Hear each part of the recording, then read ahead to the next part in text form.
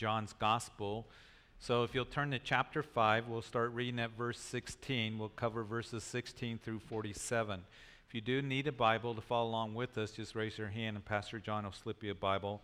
You can turn to the fourth book of the New Testament, which is John's Gospel, as you know, chapter 5, verse 16. We covered last week, as you recall, as we opened up chapter 5, that it tells us of the story about Jesus healing a man there in Jerusalem on the Sabbath day.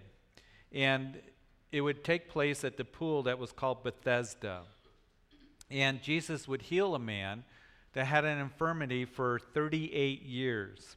And as Jesus told him to take up his bed, to walk, to rise up, when the healing took place, being on a Sabbath day, the religious leaders saw this man carrying his bed. And they asked him, "Who told you to do that?" You see, the hearts of the religious leaders, they were ones that they didn't care about people. We're going to read in our text here this morning that Jesus is going to tell them, you don't have the love of the Father in you. And because they didn't have the love of the Father in them, they didn't have a love for people. Here was a man that had an infirmity for 38 years, and all they cared about was their rules and regulations concerning the Sabbath day.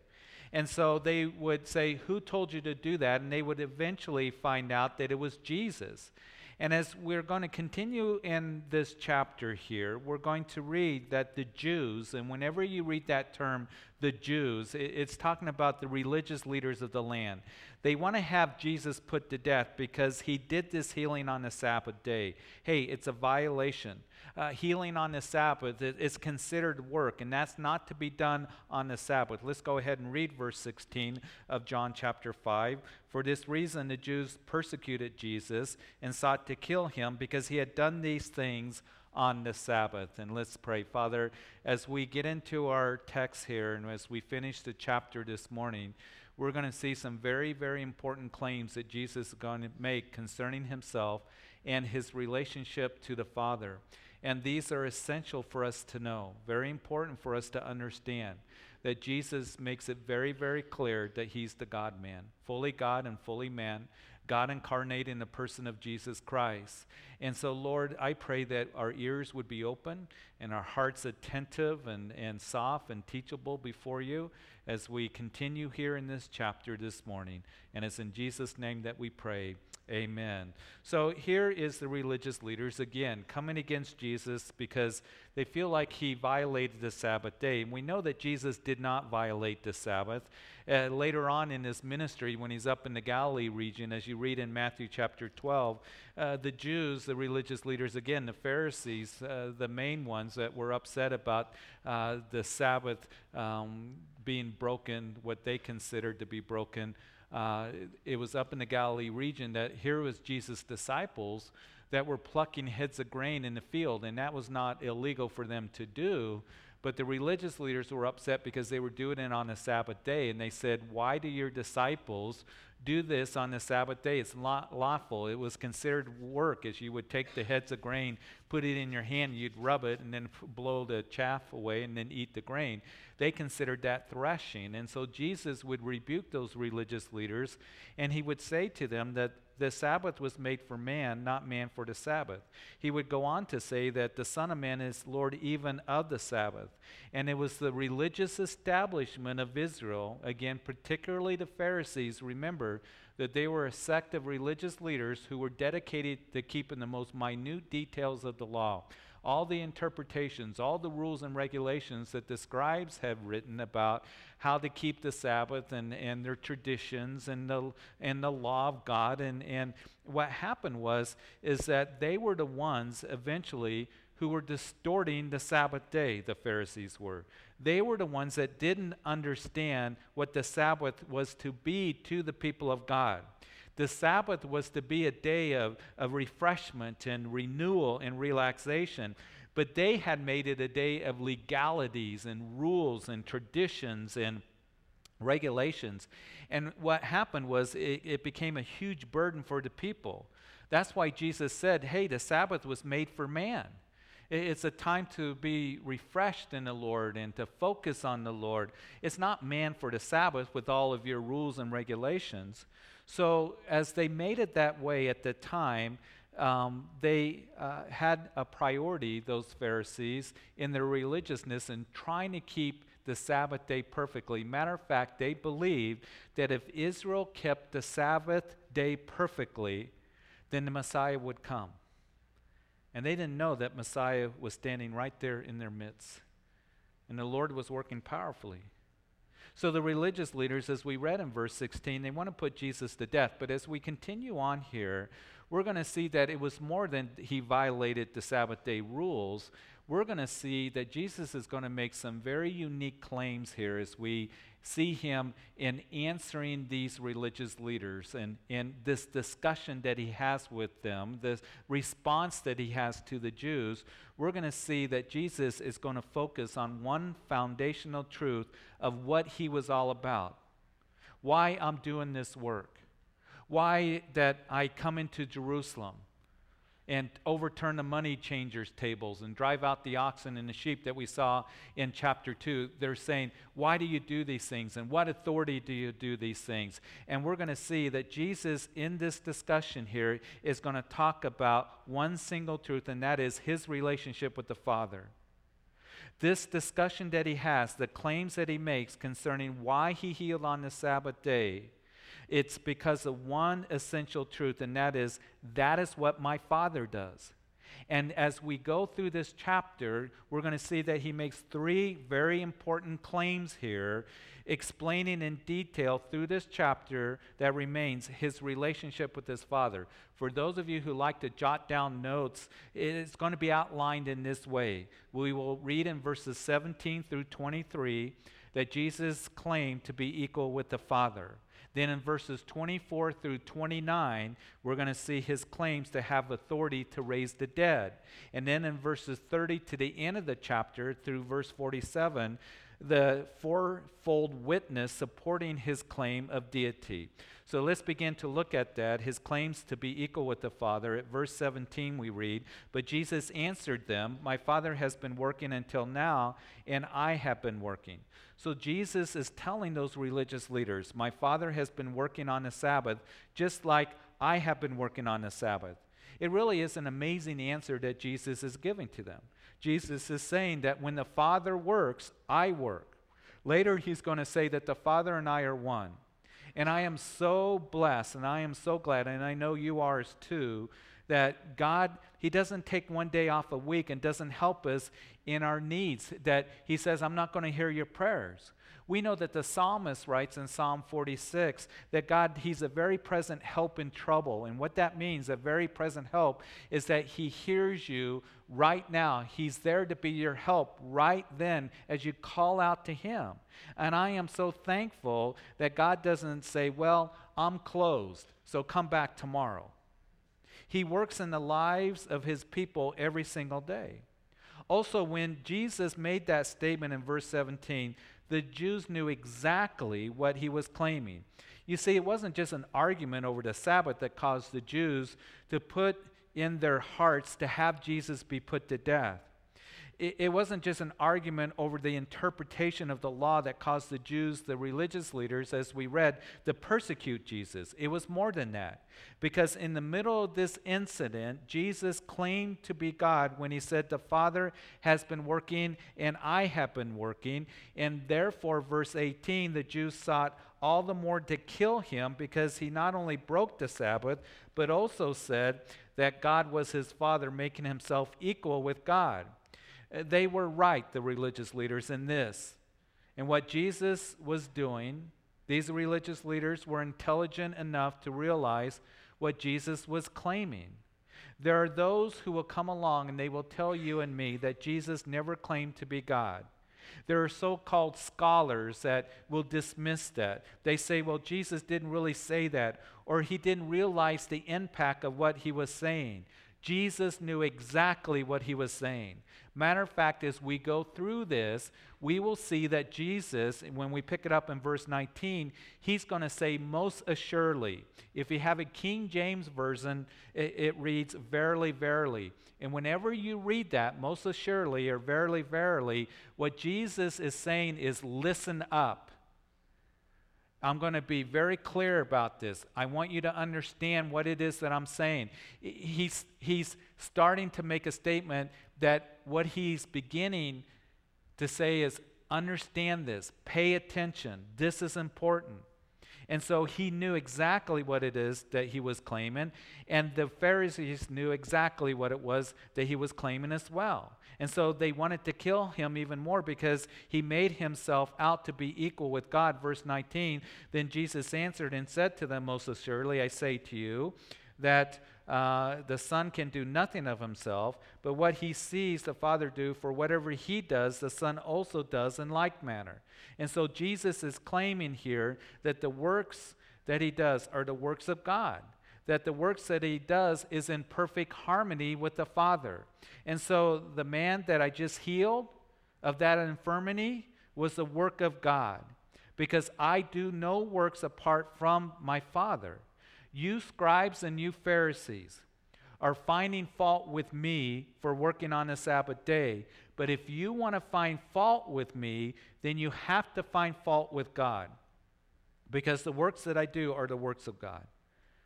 But they couldn't see that he was the Son. They couldn't see the relationship he had with the Father. They couldn't see that the Son and the Father work in harmony because, of the hardness of their hearts, because they were more concerned about their traditions. They were blinded spiritually.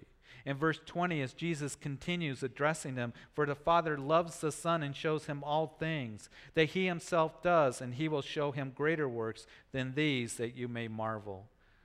As we continue in John's Gospel, we're going to see that marvelous works Jesus is going to do. He's going to take 5 loaves of bread and 2 small fish, and he's going to feed thousands.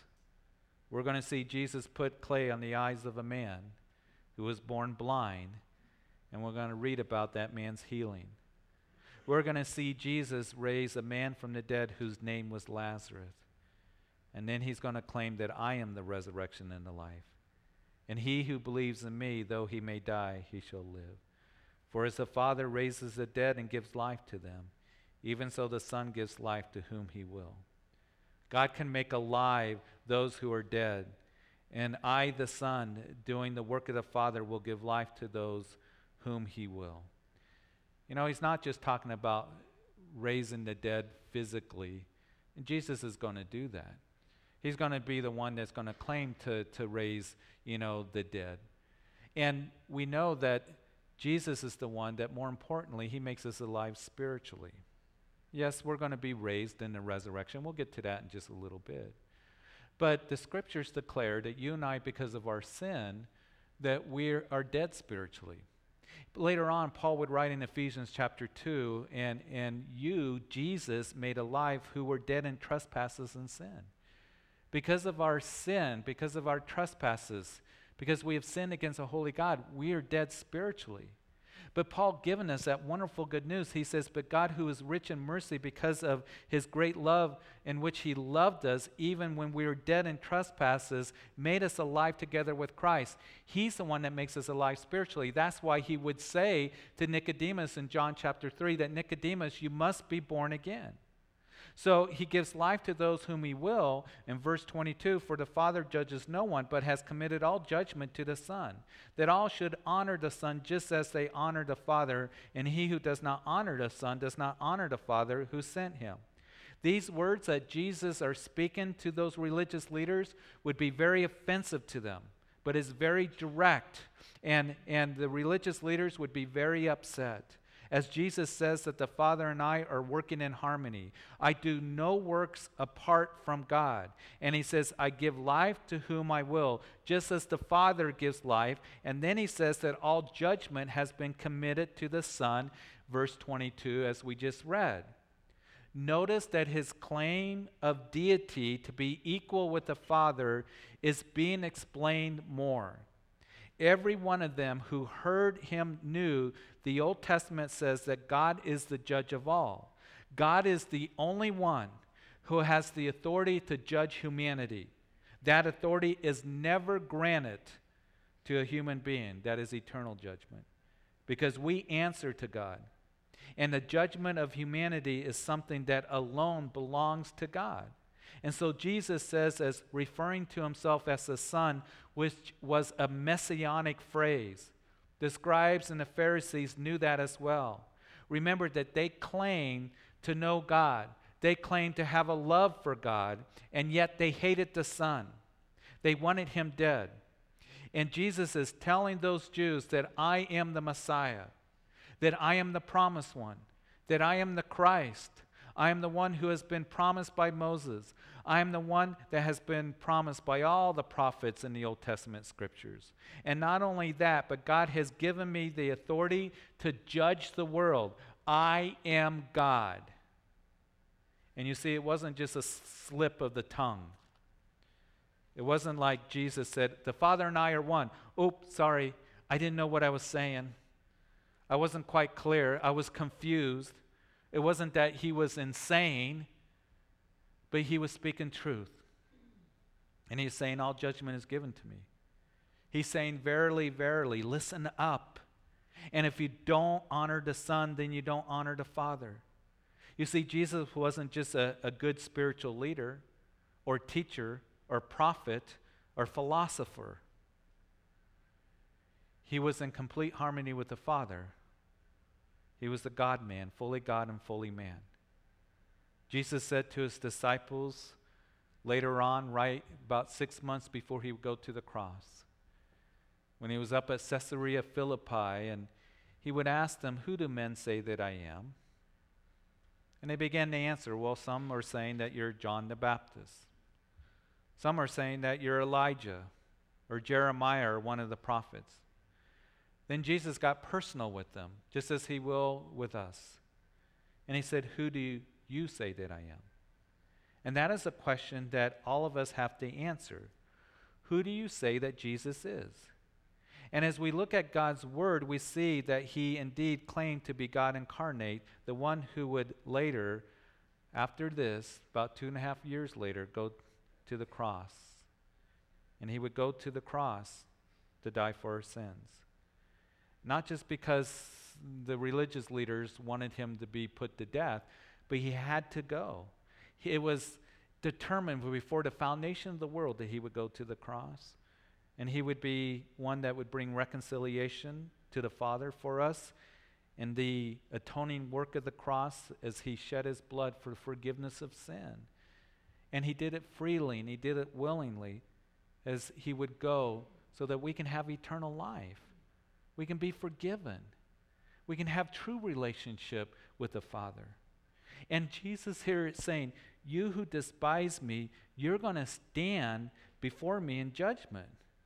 And what Jesus once again is confirming is, if you say that I love God, I believe in God, I have relationship with God, listen, apart from Jesus Christ, we cannot be reconciled to the Father. We cannot truly know or truly worship or serve the Father.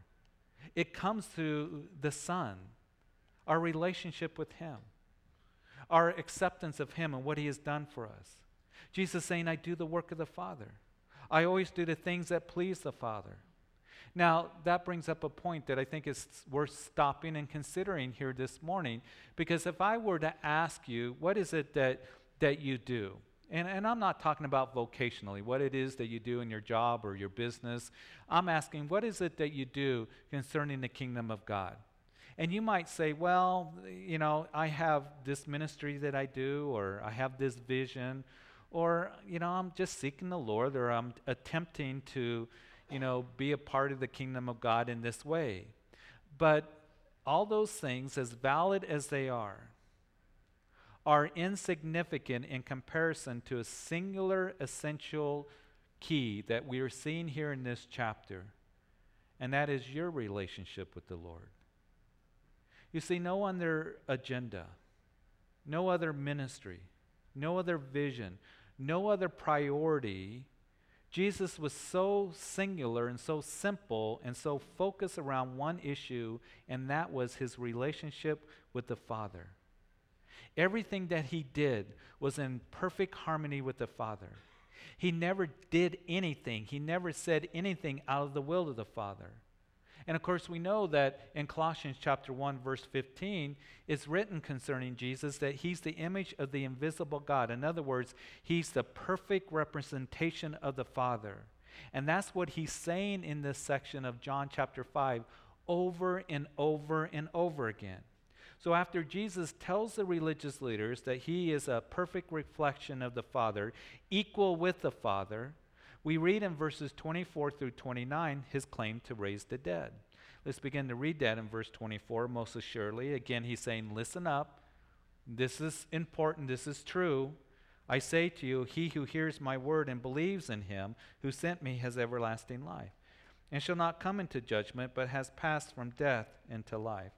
And most assuredly, I say to you, the hour is coming, and now is when the dead will hear the voice of the Son of God, and those who hear will live. For as the Father has life in himself, so he has granted the Son to have life in himself, and has given him authority to execute judgment also, because he is the Son of God. In verse 28, do not marvel at this, for the hour is coming in which all who are in the graves will hear his voice and come forth. And those who have done good to the resurrection of life, and those who have done evil to the resurrection of condemnation.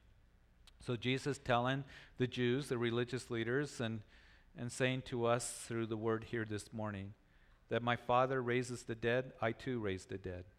Now it's kind of interesting that Jesus at this point has not raised the dead. In other words, what we're going to see as we continue on, that Jesus is going to raise, for example, Lazarus in chapter 11.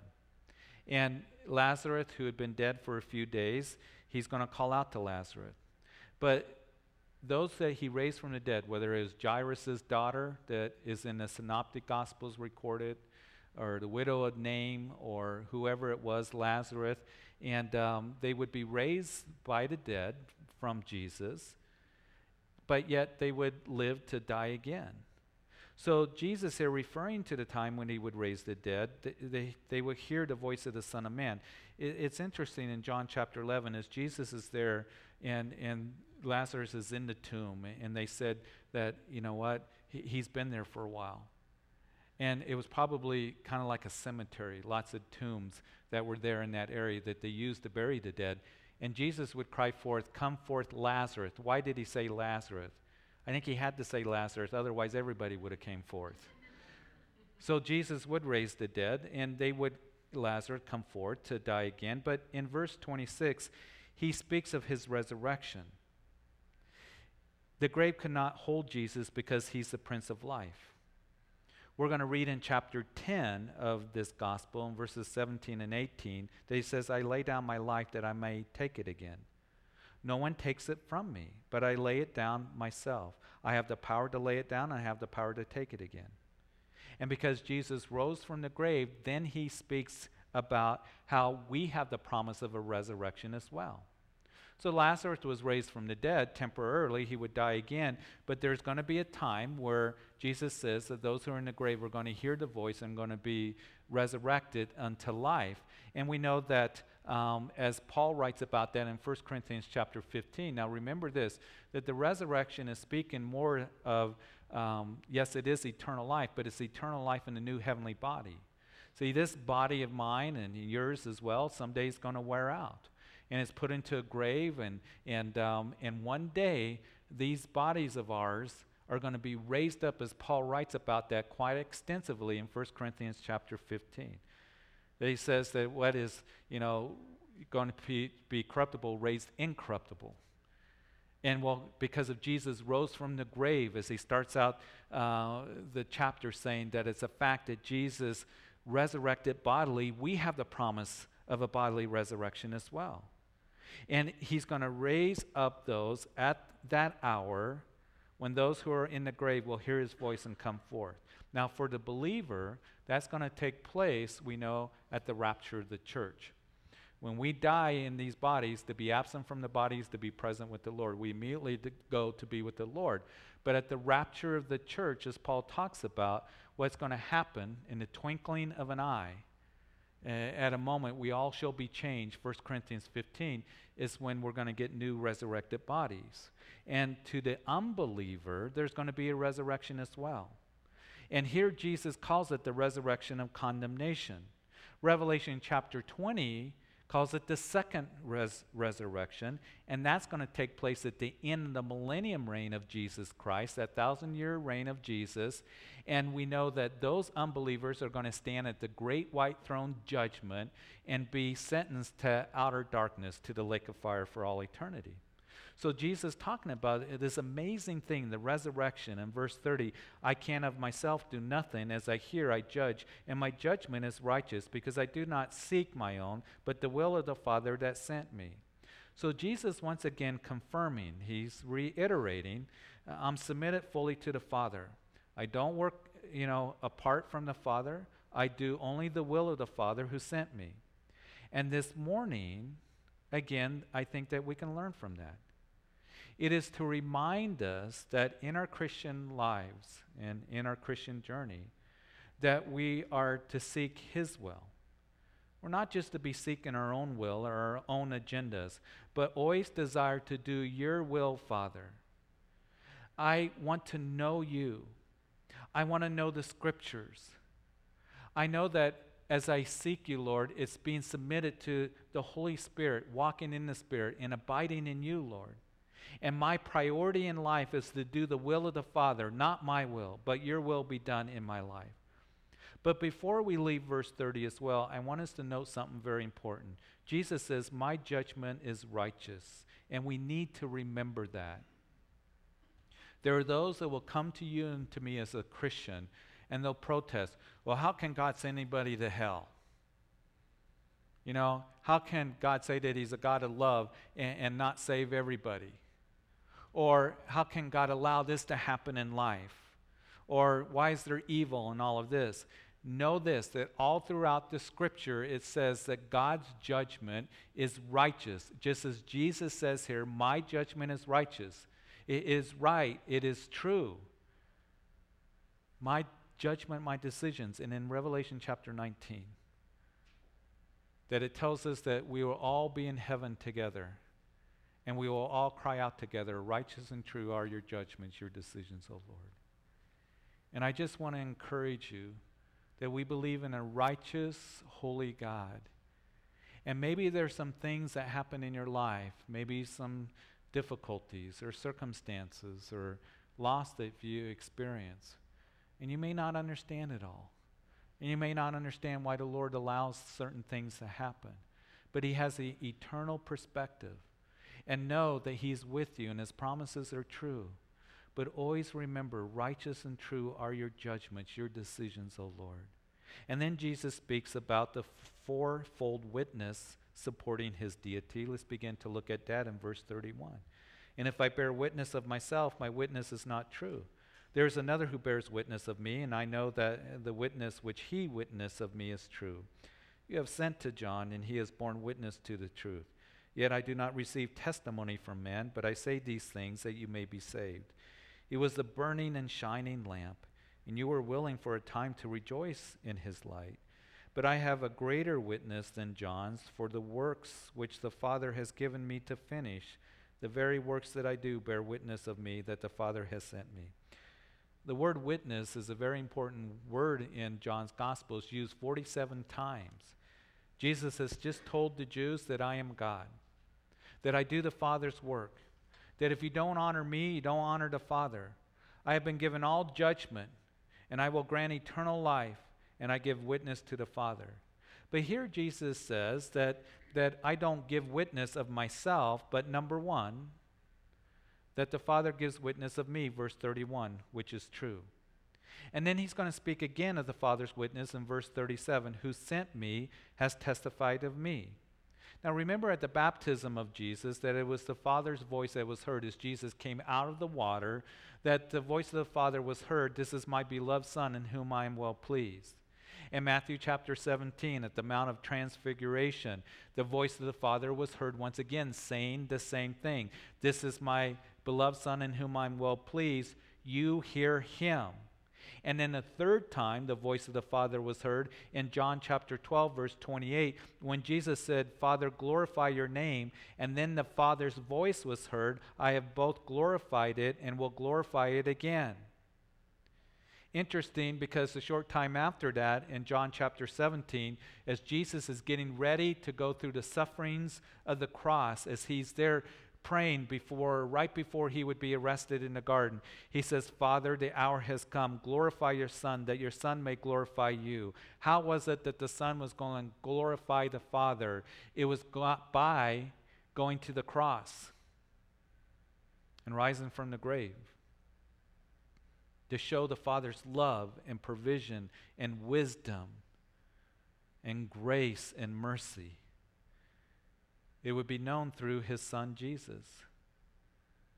And the Father and the Son being glorified together. And the incredible work of grace that they have done for us in provision. The second witness in verses 33 through 35 is John the Baptist, who of course pointed to the Lamb of God who takes away the sins of the world. And Jesus says something here. He says of him, he's a burning and shining light.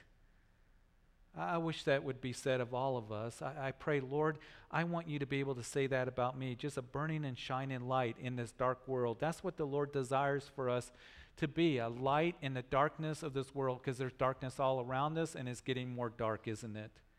And we can have the same ministry as John, and that is pointing people to Jesus, pointing people, declaring of Jesus. You know, there it is, the Lamb of God who takes away the sins of the world. Turn to him. So the second witness of John the Baptist, and then the third witness in verse 36 is the works, the miracles of Jesus. Now here's something kind of interesting to consider. In Matthew chapter 11, when John the Baptist was arrested by Herod, and he's in prison, and he sends messengers to Jesus, are you the coming one? And I think John was just kind of discouraged, and his faith had faltered a little bit. And Jesus said, go tell John the things which you hear and see. And then Jesus would quote from Isaiah chapter 35, that the blind see, and the lame walk, and the lepers are cleansed, and the deaf hear, and the dead are raised, and the poor have the gospel preached. And they would go back, no doubt, and tell John that. And I'm sure when John heard that, he said, oh yes, how could I doubt? Of course he's the Messiah, the works that he does.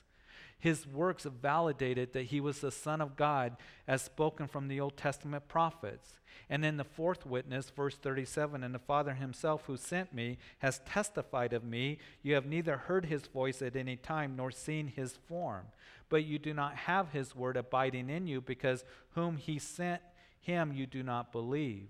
You search the scriptures, for in them you think that you have eternal life, and these are they which testify of me. The fourth witness, the word of God. The religious leaders boasted in knowing the scriptures, but they had missed it. And Jesus is saying that you search the scriptures, and in them you think you'll have eternal life. But these are they which speak of me. I am eternal life. And the prophecies concerning the coming of Messiah, you should know. You should see that I'm fulfilling them. You know that the prophets spoke of my coming. But also, as you go through the scriptures, you go through the Old Testament, and we do this on Wednesday nights. We go through the Old Testament. There's so many pictures and types and shadows all pointing to Jesus. The feast, the tabernacle, the sacrifices. It all points to and speaks of Jesus, all fulfilled by Jesus. So Jesus is saying that these are they that testify of me. And then in verse 40, but you are not willing to come to me that you may have life. I do not receive honor from men, but I know you that you do not have the love of God in you. You boast in knowing the scriptures, but you don't have the love of God in you. You only care about your traditions. You only care about your status and your having prestige and having authority and ruling heavy-handedly over the people. That's all you care about. You know, it really shows us here that a person can be very religious but not have the love of God in them. And Jesus at one time would rebuke those religious leaders and saying, you're like whitewashed tombs. You're all polished on the outward, but inwardly you're full of dead men's bones. So here, as he says, you don't have the love of God in you. So the question is this: do you and I really have the love of God in us? Do you really respond to his love? We can love him because he first loved us. Do you have the love of God in you? And maybe you're here this morning and you are a Christian, but as Jesus would say to the church at Ephesus, the one thing that I have against you is that you've left your first love. He didn't say you lost it. He said you left it. And we've talked about this before, that Jesus would say that remember from which you have fallen, repent and return. And if anyone is here this morning and perhaps your love for the Lord is distant and been cold, and maybe you can say, you know, I have left. I'm going through the motions. I'm doing ministry. I'm trying to do the best I can to live for God, but your love for God is cold. Remember from which you have fallen. Remember what it was like when you first fell in love with the Lord and came to the Lord and you fell alive for the first time. You were dead spiritually, but he made you alive. And just everything was different. And the love that he put into your heart. Repent, turn, and go back and do those first works. What were you doing? Were you spending time with the Lord? Were you spending time worshiping him? Slowing down, sitting at his feet. Go back and do those things.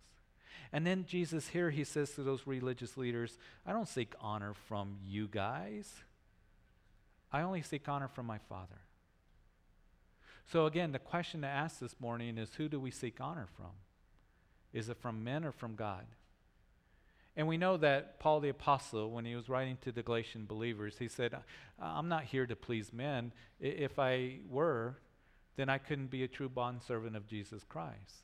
We know in a recent study of the book of Nehemiah that Nehemiah was one that he would say of himself and the leaders that he raised up, that these are men that feared God more than other people, than other men. And to be a true, disciple of Jesus Christ, we need to be ones that we fear God over fearing men. And that's what Jesus is saying. I don't fear you guys. I don't seek honor from you. I seek honor from my Father. And it needs to be the same with us. In verse 43, I've come in my Father's name and you do not receive me. If another comes in his own name, him you will receive. How can you believe who receives honor for one another and do not seek the honor that comes from the only God? You won't receive me. If another comes, you will receive him. Interesting. What is Jesus referring to? There are some Bible commentators and scholars that suggest that Jesus is just making reference to their past.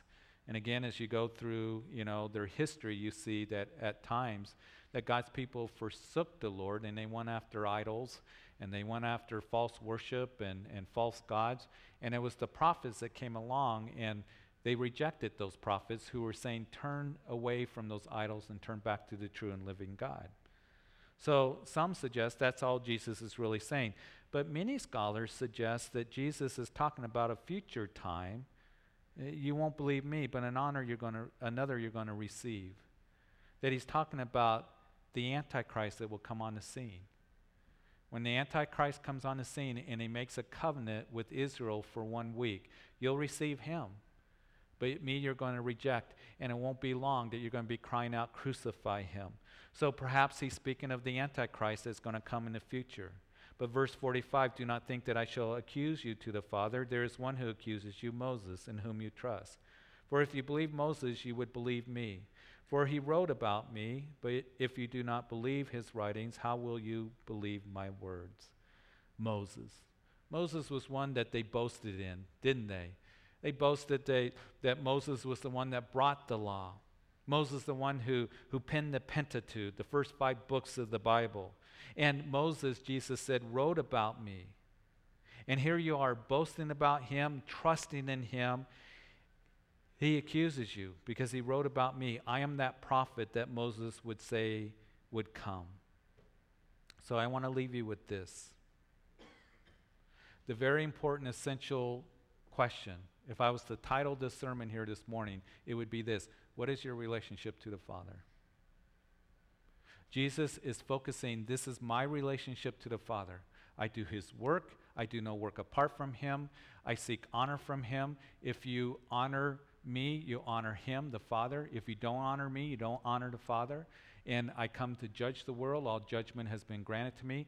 But for you and for me, what is our relationship to the Father? Is there love? Is there a desire to honor him? Is there a desire to know him? You see, having the Word of God here, and I think what this chapter shows us, having a knowledge of the Scripture is going to do one of two things. As Paul said to the Corinthian believers, that knowledge puffs up. That either it's going to give you a big head, but what I pray is that it gives you a burning heart.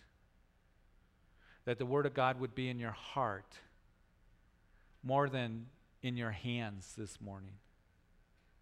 That the Word of God would be in our hearts as we know him and his provision and what he's done for us and his goodness.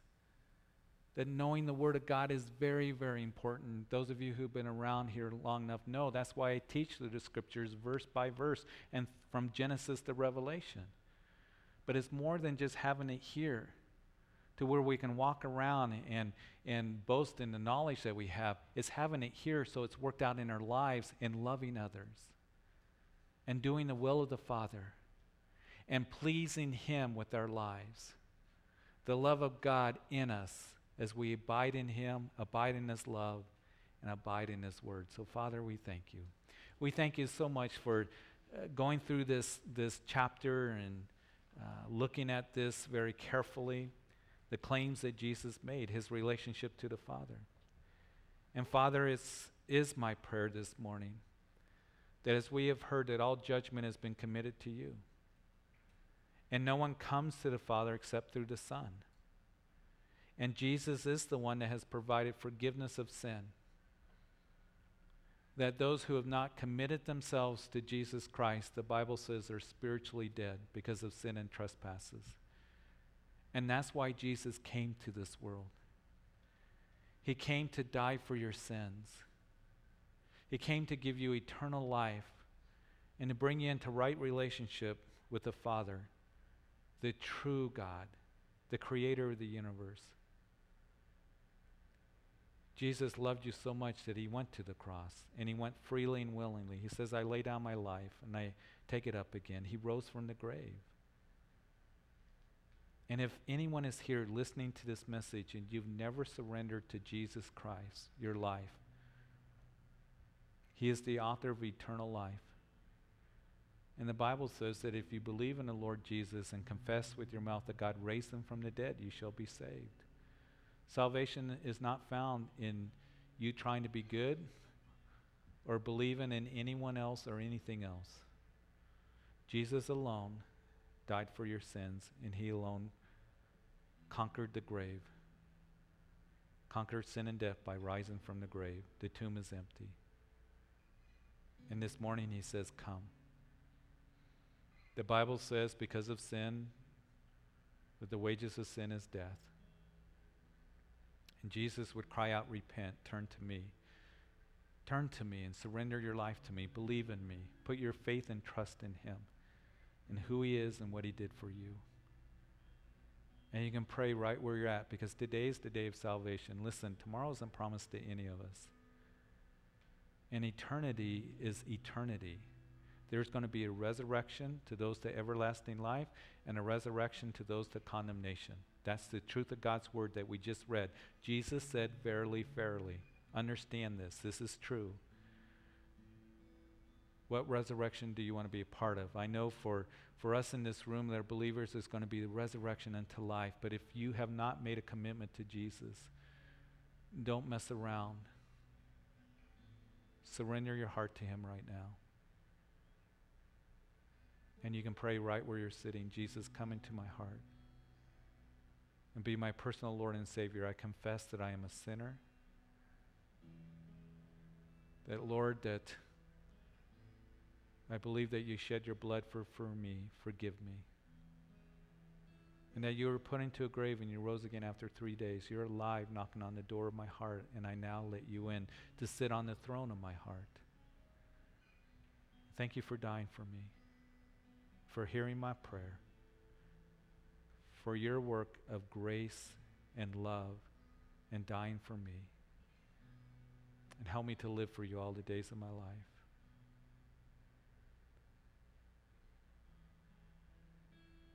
If you prayed that prayer, and even if you're out in a coffee shop, and we do this at every service, I want you to just put your hand up and put it back down to confirm the decision that you've made. To say that I've made a decision for Jesus Christ. God bless you, I see you. Is there anybody else that you're just saying, I'm coming to Christ? Anybody at all in this service? If you're out in a coffee shop, we have pastors there to minister to you. And Father, I thank you for this one who's raised his hand. And Lord, I pray that we would rejoice in the free gift of salvation that is given to us. We can't earn it. But Lord, we can sure enjoy it.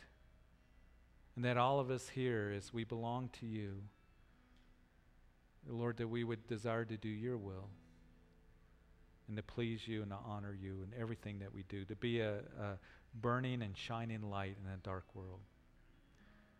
Father, take everybody home today safely. Bless our week coming up. And it's in Jesus' name that we pray, and all of God's people said, amen.